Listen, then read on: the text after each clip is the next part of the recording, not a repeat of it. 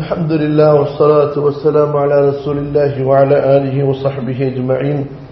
سبحانك لا علم لنا إلا ما علمتنا إنك أنت العليم الحكيم. رب اشرح لي صدري ويسر لي أمري واحلل عقدة من لساني يفقهوا قولي.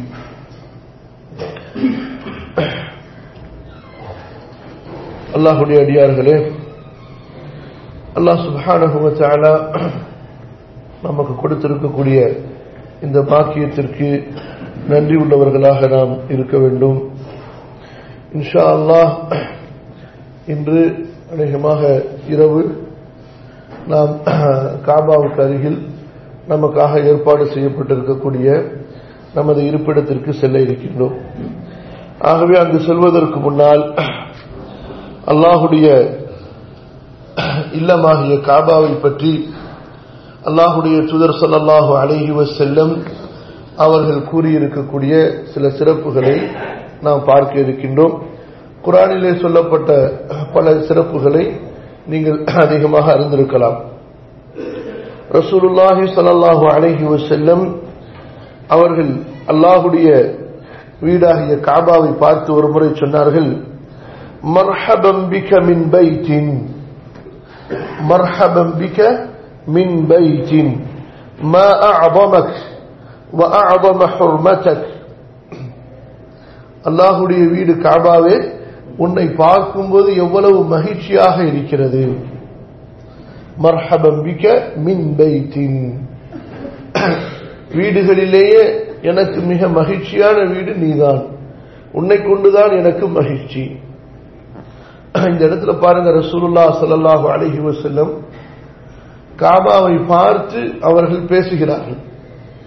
அப்படி பேசும்போது தன்னுடைய ஈமானிய உணர்வை உள்ளத்திலிருந்து அவர்கள் வெளிப்படுத்துகின்றார்கள்.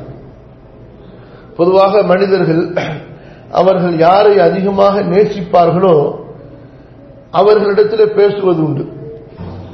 இப்படியாக அவர்களுடைய இந்த பேச்சானது பேச்சுகளை புரிந்து கொள்ளக்கூடிய, பதில் சொல்லக்கூடிய அந்த மனித உயிரினங்களுக்கு அப்பாற்பட்டு அவர்கள் விரும்பக்கூடிய பூனை, அவர்கள் விரும்பக்கூடிய பறவைகள், இப்படியாக ஐந்தறிவுள்ள பல உயிரினங்களிடத்திலும் கூட அவர்கள் பிரியமாக பேசுவதை நாம் பார்க்கிறோம்.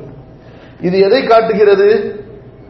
அவர்கள் அதன் மீது வைத்திருக்கக்கூடிய ஒரு பற்றை, ஒரு ஈடுபாட்டை, ஒரு பாசத்தை, அவர்கள் அதற்கு கொடுக்கக்கூடிய ஒரு முக்கியத்துவத்தை காட்டுகிறது. அல்லாஹ்வுடைய தூதர் ஸல்லல்லாஹு அலைஹி வஸல்லம் இந்த உலகத்திலே அவர்கள் நேசித்தார்கள், இந்த உலகத்திலே அவர்கள் விரும்பினார்கள் என்றால் எது மறுமைக்காக அமைந்ததோ அதை மட்டும்தான் ரசூல் ஸல்லல்லாஹு அலைஹி வஸல்லம் இந்த உலகத்திலே விரும்பினார்கள். ஒரு விஷயத்தை நல்லா புரிஞ்சு கொள்ளுங்கம்மா. நாமும் ஒரு விஷயத்தை விரும்புவோம், துன்யாவை விரும்புவோம், துன்யாவுக்காகவே விரும்பிடுவோம். முடிச்சு எப்படி?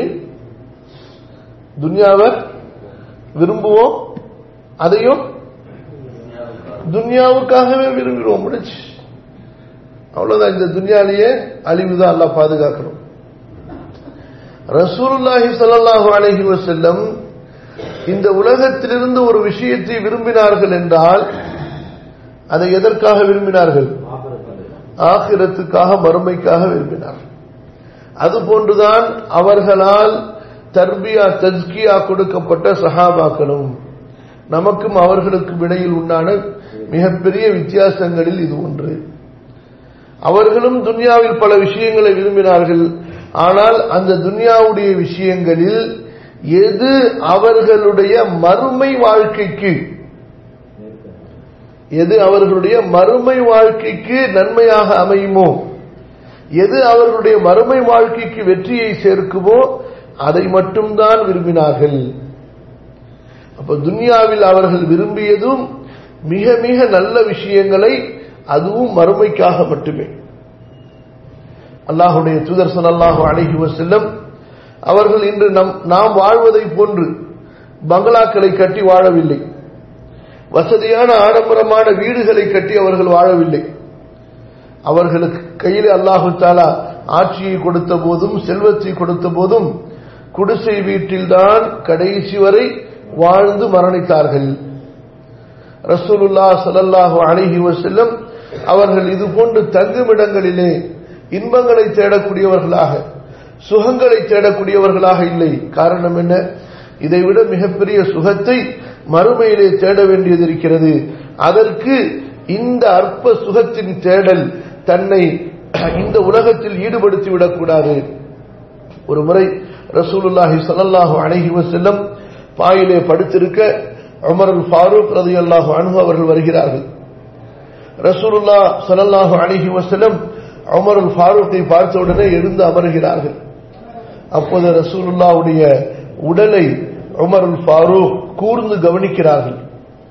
பாயினுடைய, அதுவும் அந்த ஈச்சம் பாயினுடைய அந்த அடையாளங்கள் ரசூலுல்லாஹ்வுடைய அந்த மென்மையான மேனியை மிக ஆழமாக பதம் பார்த்திருந்தது. அப்படியே அதனுடைய வருடுகள் உடம்பெல்லாம் படிந்திருந்தது. அதை பார்த்துவிட்டு அழுது உமர் ஃபாரூக் கேட்கிறார்கள், அல்லாஹ்வுடைய தூதரே, இவ்வளவு சிரமத்தில் இருக்கிறீர்களே, நீங்கள் அல்லாஹ்விடத்தில் துஆ செய்யலாம் அல்லவா? அல்லாஹ் உங்களுக்கு உலக வசதியை ஏற்படுத்தி கொடுப்பானே என்பதாக சொல்கிறார்கள். மேலும் சொல்கிறார்கள், அல்லாஹுவை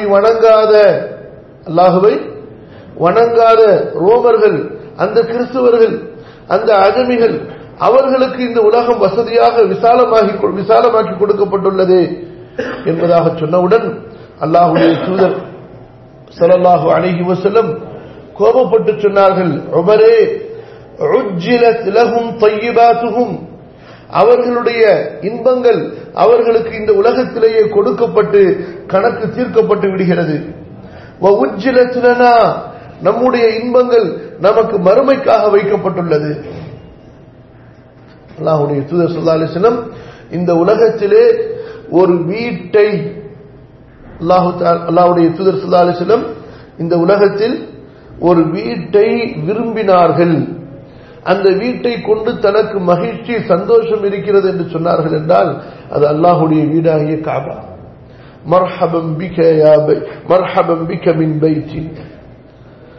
சகோதரர்களே, சகோதரிகளே, இப்படிப்பட்ட ஒரு ஈமானிய உணர்வு நமக்கும் ஏற்படுகிறதா? அல்லாஹ்வுடைய வீட்டை பார்க்கும் பொழுது, அல்லாஹ்வுடைய வீட்டுக்கு செல்லும் பொழுது, அங்கே காபாவை நாம் தரிசிக்கும் போது, அதை பார்க்கும் போது, இன்னும் அங்கே சில காலம், சில நேரம் தங்க வேண்டும் என்ற உணர்வு ஏற்படுகிறதா?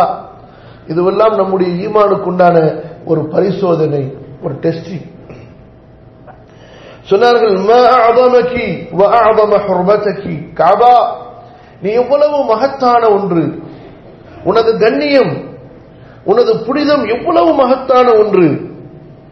இப்படியாக காபத்துல்லாவிடத்திலே ரசூல் ஸல்லல்லாஹு அலைஹி வஸல்லம் பேசுகிறார்கள். தோழர்கள் காபத்துல்லாவிடத்திலே ரசூலுல்லாஹ் பேசுவதை கேட்டுக் கொண்டிருக்கிறார்கள். அல்லாஹ்வுடைய தூதர் ஸல்லல்லாஹு அலைஹி வஸல்லம் காபத்துல்லாஹ்வின் மீது தனக்கு இருந்த பாசம், காபத்துல்லாஹ்வின் மீது தனக்கு இருந்த அந்த ஈடுபாடு, காபத்துல்லாஹ்வுடைய புனிதம் தனது உள்ளத்தில் இடம் கொண்டிருந்த அந்த உயர்ந்த ஸ்தானத்தை உணர்த்திய அதே சமயத்தில் பிற்காலத்தில் வரக்கூடிய முஸ்லிம்கள் தங்களுக்கு மத்தியில் எப்படி நடந்து கொள்வார்கள் என்பதை எச்சரிக்கும் விதமாக தங்களது தோழர்களுக்கு மிகப்பெரிய ஒரு அறிவுரையை ரசூலுல்லாஹ் ஸல்லல்லாஹு அலைஹி வஸல்லம் அந்த நேரத்திலே சொன்னார்கள். இன்று நாம் எப்படி, நாம்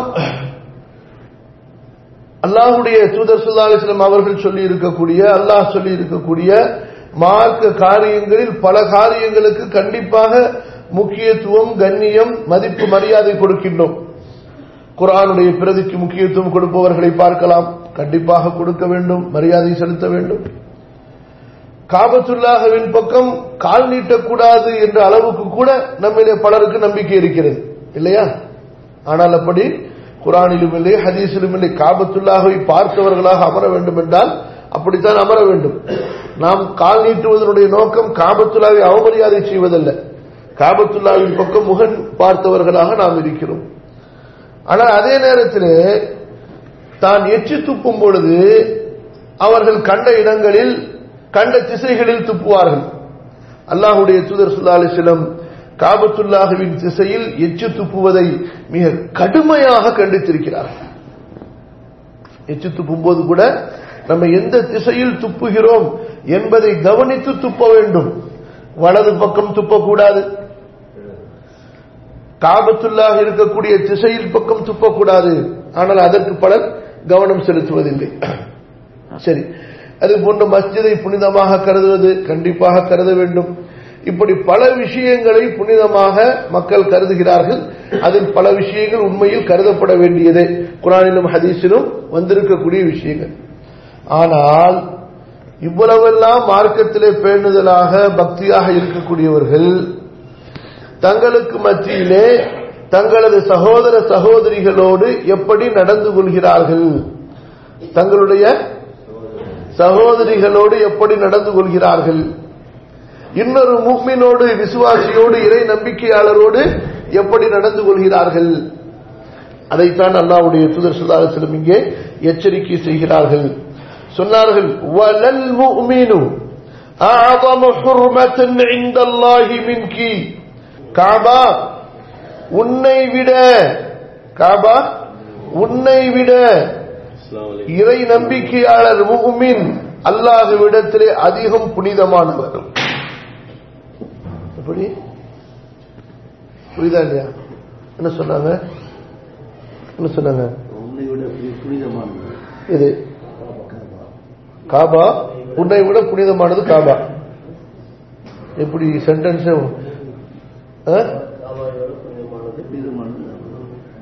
என்ன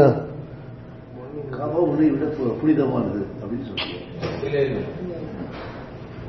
காபா நிச்சயமாக ஒரு முஃமின் நம்பிக்கையாளர் உன்னை விட அல்லாஹ்விடத்திலே புனிதமானவர்.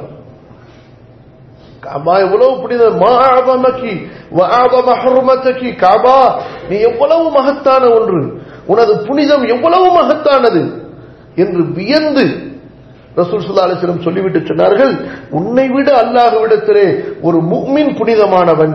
ஏன் தெரியுமா? அல்லாஹ் தஆலா உன்னிடத்திலே ஒன்றை மட்டும்தான் புனிதமாக்கி இருக்கிறான். உன்னிடத்தில் ஒன்றை மட்டும்தான், அந்த கட்டிடம். புரியுதுங்களா? இன்னல்லாஹ ஹர்ரம மின்கி வாஹிதத்தன், அல்லாஹ் உன்னிடத்தில் ஒன்றை மட்டும்தான் புனிதமாக்கி இருக்கின்றான். وحرم من المؤمن ثلاثا, ஆனால் முஃமினிடத்தில் அல்லாஹ் தஆலா மூன்றை புனிதமாக்கி இருக்கின்றான். காபால புனிதம் எத்தனை? ஒன்றே ஒன்று, அந்த காபாவுடைய அந்த கட்டிடம். புரியுதா? ஆனால் முஃமினிடத்தில் அல்லாஹ் தஆலா மூன்றை புனிதமாக்கி இருக்கிறான். தமஹு, அவனுடைய இரத்தத்தை, அவனுடைய உயிரை, வமாலஹு, அவனுடைய செல்வத்தை, வ அய்யுதன்ன பிஹி வன்னசு, அவன் மீது தப்பெண்ணம் வைப்பதை, அதாவது அவனுடைய கண்ணியத்தை. மூமினிடம் அல்லாஹ் தஆலா புனிதமாக்கி இருக்கக்கூடிய மூன்று விஷயங்கள் என்ன? ஒன்று அவனுடைய உயிர், இரத்தம், அவனுடைய செல்வம், அவன் மீது தப்பெண்ணம் வைப்பது, அதாவது அவனுடைய மான மரியாதை, கண்ணியம். ஒருவர் மீது ஒருவரை பற்றி தவறாக பேசுவது, அதிலும் குறிப்பாக ஆதாரம் இல்லாமல் அவதூறு பேசுவது, அவர் மறைவில் செய்த தப்பை தான் பார்த்தால் அதை பகிரங்கப்படுத்துவது, பிறரை பற்றி புறம் பேசுவது, கோல் பேசுவது, சண்டை மூட்டுவது, ஒரு மனிதனுடைய கண்ணியத்தை தகர்க்கும்படியாக அவனை பற்றி அவதூறுகளை பரப்புவது, அல்லாஹ் பாதுகாக்க வேண்டும். இது ஒரு அதிகப்படியான விஷயத்தை நாம் தெரிந்து கொள்ளக்கூடிய அதே நேரத்திலே நாம் இந்த நேரத்தில் இந்த இடத்தில் நாம் தெரிந்து கொள்ள வேண்டிய முக்கியமான விஷயம் என்ன? நாம் எந்த காபாவிற்கு செல்ல இருக்கின்றோமோ அதனுடைய புனிதத்தை மிக உயர்த்தி ரசூல் ஸல்லல்லாஹு அலைஹி வஸல்லம் சொன்னார்கள், காபா உன்னை பார்க்கும்போது எனக்கு சந்தோஷமாக இருக்கிறது, நீ ரொம்ப புனிதமான ஒன்று, மகத்தான ஒன்று என்று அல்லாஹ்வுடைய தூதர் ஸல்லல்லாஹு அலைஹி வஸல்லம் காபத்துல்லாஹ்வின் மீது தனக்கிருந்த அந்த ஈடுபாட்டை வெளிப்படுத்தினார்கள். அதுபோன்று ரசூலுல்லாஹி ஸல்லல்லாஹு அலைஹி வஸல்லம் அந்த காபாவிலே இருக்கக்கூடிய ஹஜருல் அஸ்வதை, ருக்னுல் யமானியை தொடுவதற்கு அவர்கள் கொடுத்த அந்த முக்கியத்துவம். ஒன்றை நாம் தொடுகிறோம் என்றால் அதன் மீது நமக்கு இருக்கக்கூடிய ஈடுபாட்டை அது காட்டுகிறது, அதன் மீது நமக்கு இருக்கக்கூடிய பாசத்தை அது காட்டுகிறது. ரசூலுல்லாஹி ஸல்லல்லாஹு அலைஹி வஸல்லம் அவர்கள் காபாவிலே 2 மூலைகளை மட்டும்தான் தொட்டுள்ளார்கள். அதில் ஒரு மூலையை முத்தமிட்டும் இருக்கின்றார்கள், அதன் மீது சுஜூதும் செய்திருக்கிறார்கள். ருக்னே யமானி, நாம் எங்கிருந்து ரப்பனா ஆத்தினா ஃபித் துன்யா ஆரம்பிக்கிறோமோ அந்த இடத்தை ரசூல் ஸல்லல்லாஹு அலைஹி வஸல்லம் தனது வலது கையால் அப்படி தடவி இருக்கிறார்கள். ஹஜருல் அஸ்வத் இருக்கக்கூடிய அந்த மூலையை ரசூல் ஸல்லல்லாஹு அலைஹி வஸல்லம் தடவுவார்கள். முடிந்தால் அதை முத்தமிடுவார்கள். முத்தமிடும் போது சப்தம் வரக்கூடாது. குழந்தைகளை முத்தமிடும் போது வரக்கூடிய சப்தத்தை போன்று சப்தம் வரக்கூடாது. அதன் மீது உதட்டை வைத்து எடுப்பது, அதன் மீது சுஜூது செய்வது, அல்லது அதை கையால் தொட்டு முத்தமிடுவது, அல்லது அதை தனது ஒரு குச்சியால் தொட்டு முத்தமிடுவது.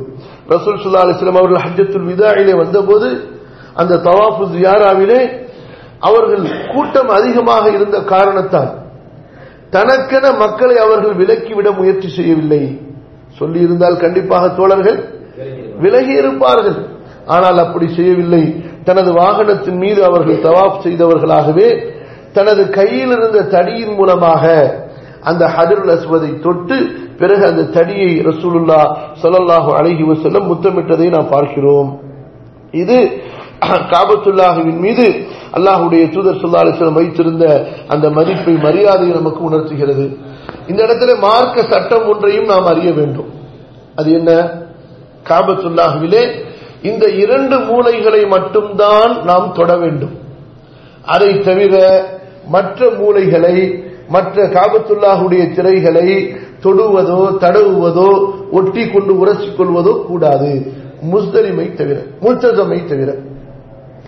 ஹஜருல் அஸ்வதிற்கும் காபத்துல்லாஹுடைய வாசலுடைய ஆரம்பத்திற்கும் இடையில் உள்ள அந்த பகுதியில் மட்டும் வேண்டுமானால் நம்முடைய உடலை சேர்த்து வைத்து, நெஞ்சை அணைத்து வைத்து, கன்னத்தை சேர்த்து வைத்து துஆ செய்யலாம்.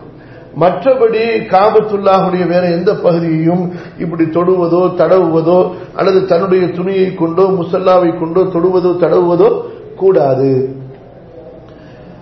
அமீருல் முஃமினீன் முஆவியா இப்னு அபி சுஃபியான் ரலியல்லாஹு அன்ஹு ஒரு முறை ஹஜ்ஜுக்காக வருகிறார்கள். அவர்களோடு முஆவியா இப்னு அபி சுஃபியான் அத்தா வரல, யார் வந்தா? மகன் வந்தார் ரலியல்லாஹு அன்ஹுமா. அவங்களோட யார் வரா?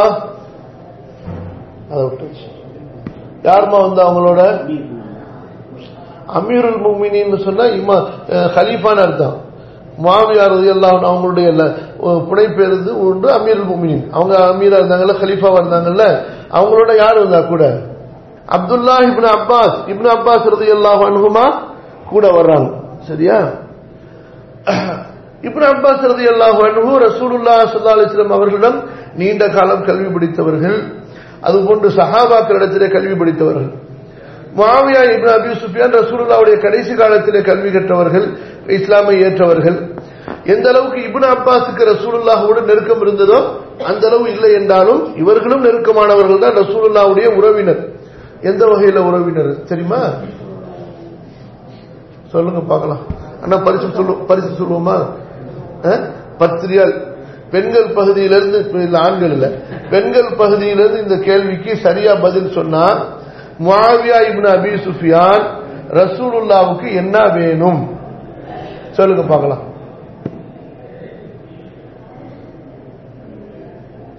ஒரு கிலோ பிரியாணிக்கு எவ்வளவுமா கறி போடணும்?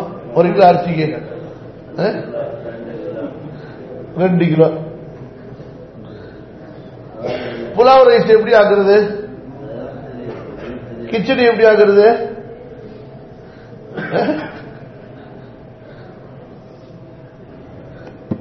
சொல்லுங்க, ஏதாச்சும் ஒரு கேள்விக்கு பதில் சொல்லுங்க. கேள்வி அங்கே. முஆவியா இப்னு அபி சுஃபியான் ரசூலுல்லாஹ்வுக்கு என்ன உறவு முறை வேண்டும்?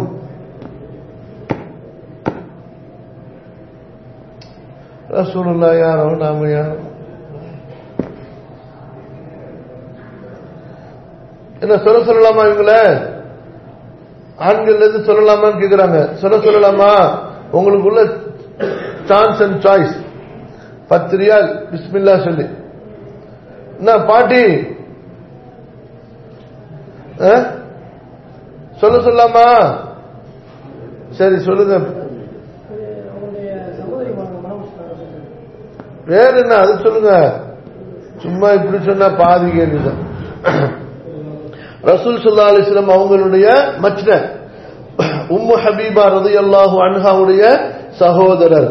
சரியா? கவனிங்க. அல்லாஹும்ம ஸல்லி அலா நபியினா முஹம்மத். அவங்களுடைய சிறப்புகள்ல ஒரு சிறப்பு என்ன? முஆவியா ரலியல்லாஹு அன்ஹு அவங்களுடைய சிறப்புகள்ல ஒரு சிறப்பு என்ன? விசேஷமான சிறப்பு சொல்லுங்க பார்க்கலாம். இதுவும் பெண்களுக்கு அவங்களுக்கு முதல் சான்ஸ் கொடுப்பது. முஆவியா ரலியல்லாஹு அன்ஹு அவங்களுடைய சிறப்புகள்ல நான் கேட்கறது ரொம்ப உள்ளார போய் உள்ள சஹாபி கிடையாது. இவங்க எல்லாம் அறிய வேண்டிய சஹாபாக்கள் இல்லையா? அவங்களுடைய சிறப்புகள்ல ஒரு முக்கியமான சிறப்பு, ஹைலைட்டான சிறப்பு சொல்லுங்க பார்க்கலாம். என்ன ஜெனரல் என்னமா? சோ அப்சோஸ் எல்லா ரசூலுல்லாஹ்வுடைய வாழ்க்கை வரலாறு படிக்கிறது இல்ல. இங்க வரும்பொழுது படிச்சுட்டு வரணும். குறைஞ்சபட்சம் ரஹீக்குல் மக்தூம் கிதாபியாவது இங்க படிச்சுட்டு வந்தீங்கன்னா உங்களுக்கு அப்படி இருக்கும். மக்கா மதீனால தங்கி இருக்கிறது அப்படியே ரசூலுல்லாஹ் காலத்துல வாழ்ற மாதிரி ஃபீலிங் இருக்கும். ரஹீக்குல் மக்தூம் கிதாப் பார்த்துருக்கீங்களா? என்ன கிதாப் இது? என்ன சப்ஜெக்ட்? யார் யாரும் பார்த்திருக்கா? யார் யாரும் பார்க்கல?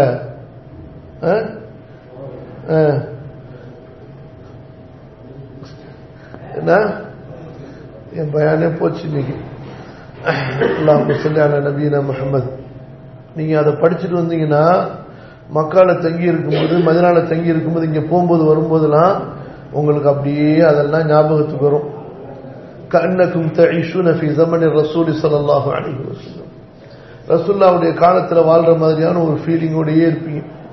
நம்ம அதெல்லாம் படிக்காம பொட்டியை கட்டணுமா? அங்கிருந்து வரும்போது பொட்டி கட்டுறது.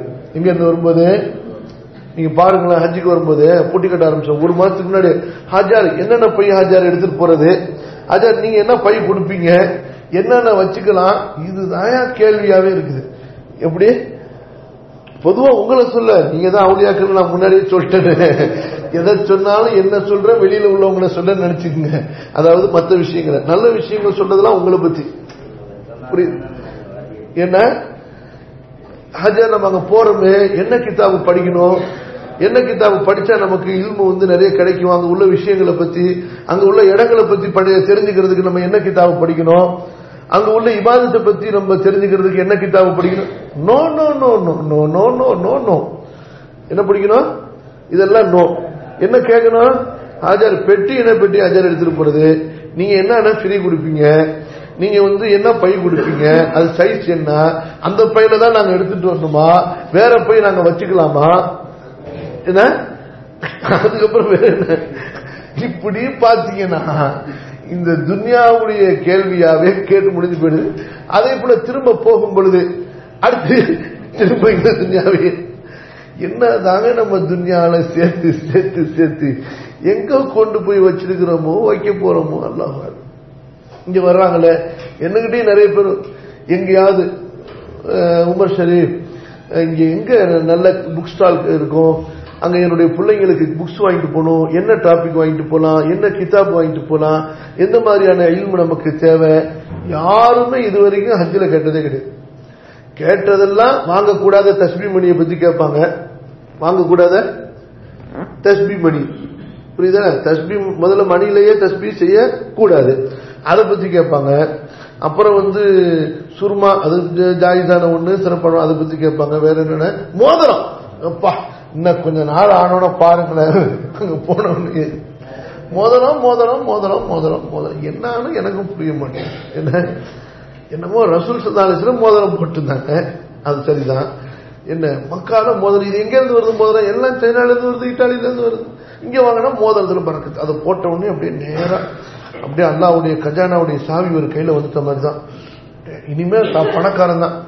ரசூலுல்லாஹ் சொல்றாங்க ஸல்லல்லாஹு அலைஹி வஸல்லம், நீங்க இஹ்லாஸான முறையில ஹஜ் செஞ்சாலே, உம்ரா செஞ்சாலே உங்களை வறுமை வந்தடையாதுங்கிறாங்க.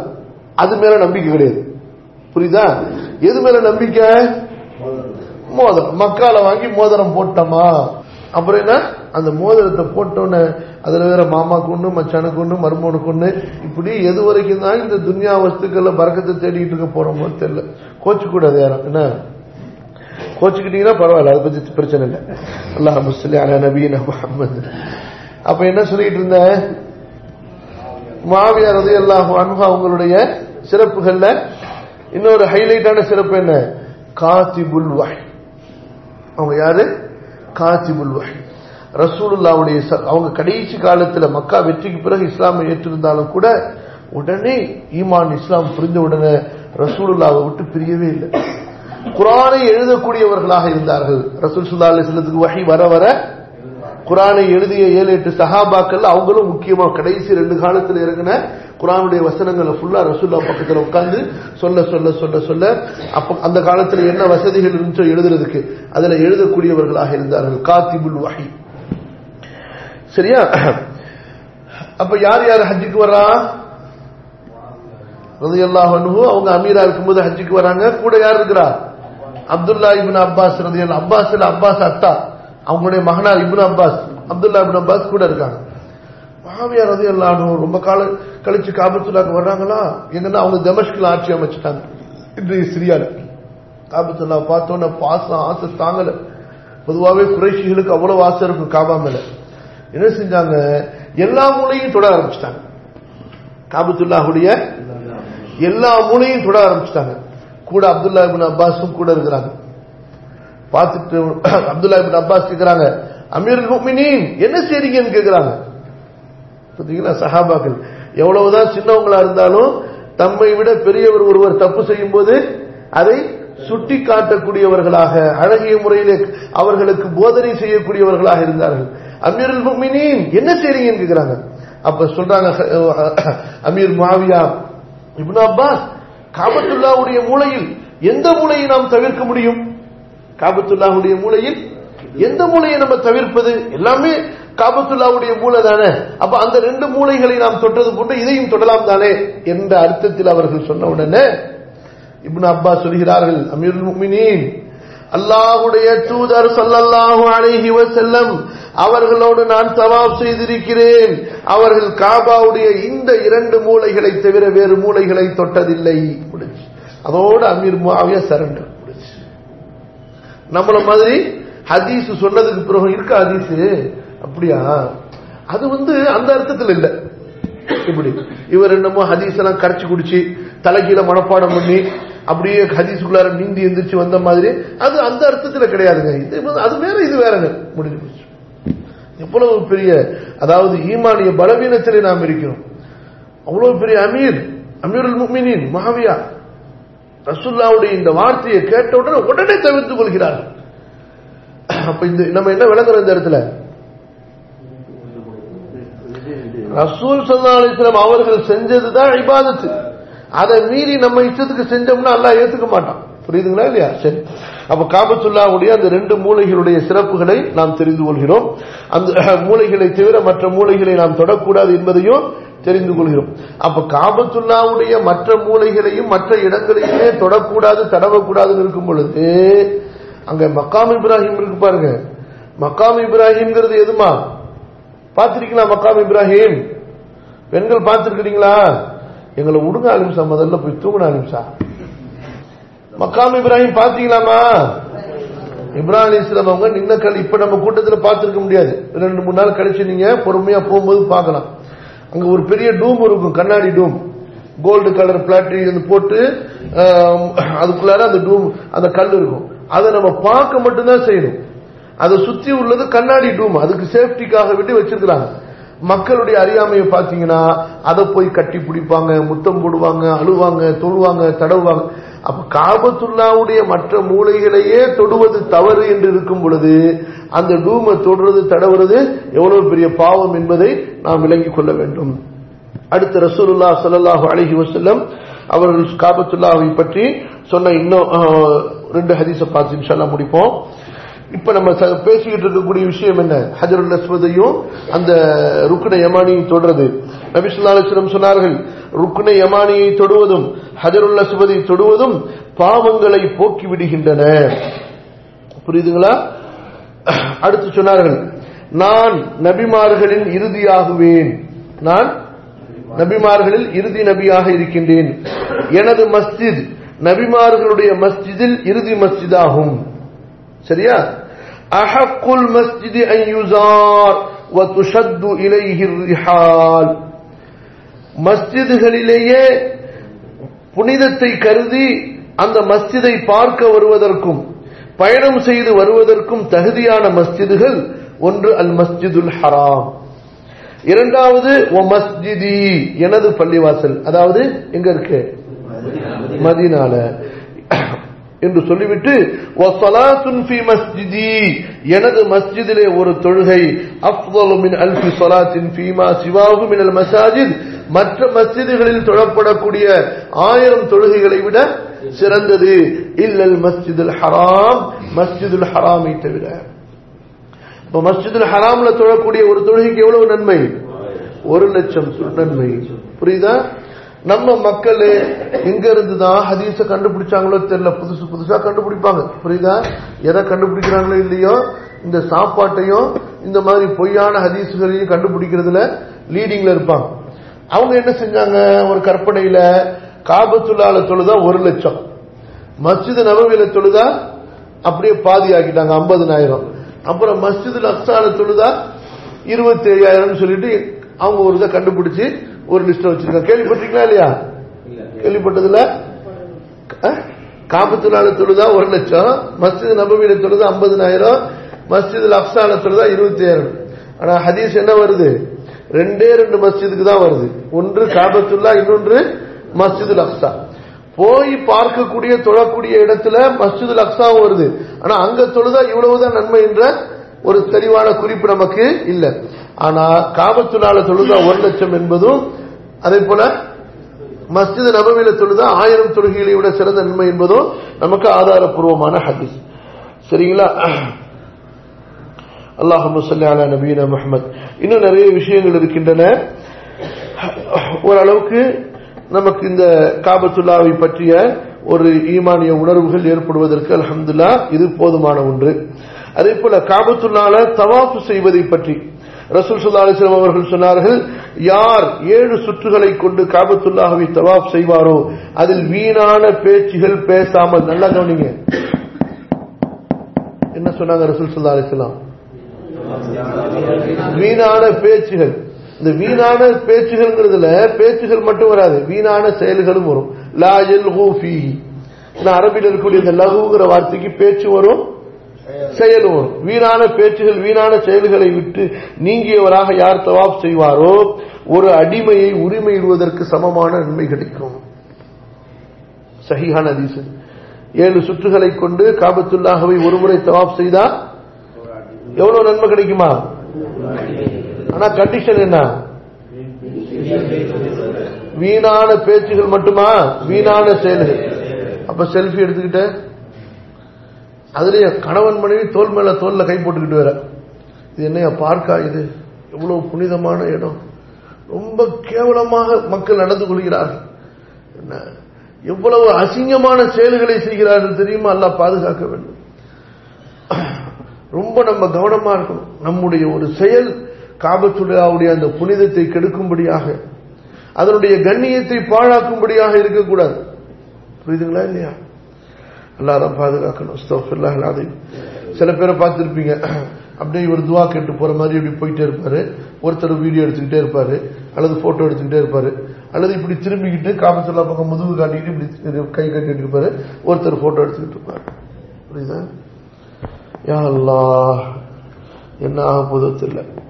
ரசூலுல்லாஹி ஸல்லல்லாஹு அலைஹி வஸல்லம் அவர்கள் சொன்ன இன்னொரு சஹீஹான ஹதீஸ், யார் காபத்துல்லாஹ்வை தவாப் செய்வாரோ அவருடைய ஒவ்வொரு பாதத்திற்கும், ஒரு பாதத்தை வைக்கும் போது ஒரு பாதத்தை உயர்த்தும் போது அல்லாஹ் ஒரு நன்மையை எழுதுகிறான், ஒரு பாவத்தை மன்னிக்கின்றான், ஒரு தரஜா, ஒரு அந்தஸ்தை அவருக்கு வழங்குகிறான். புரியுதுங்களா? இந்த ஹஜருல் அஸ்வத முத்தம் போடும் பொழுது ரொம்ப கவனமா இருக்கணும். யாருக்கும் தொந்தரவு தரக்கூடாது, வம்பு பண்ணக்கூடாது, சண்டை போடக்கூடாது, குறிப்பா பெண்கள் கிட்டக்க போகக்கூடாது. முடியலையா கையால நீங்க இஷாரா செஞ்சாலே முத்தம் போட்டா என்ன நன்மையோ அந்த நன்மை உங்களுக்கு கிடைக்கும். நபி ஸல்லல்லாஹு அலைஹி வஸல்லம் மனைவிமார்கள் இரவு நேரத்துல தான் வந்து தவாப் செய்வாங்க. புரியுதா?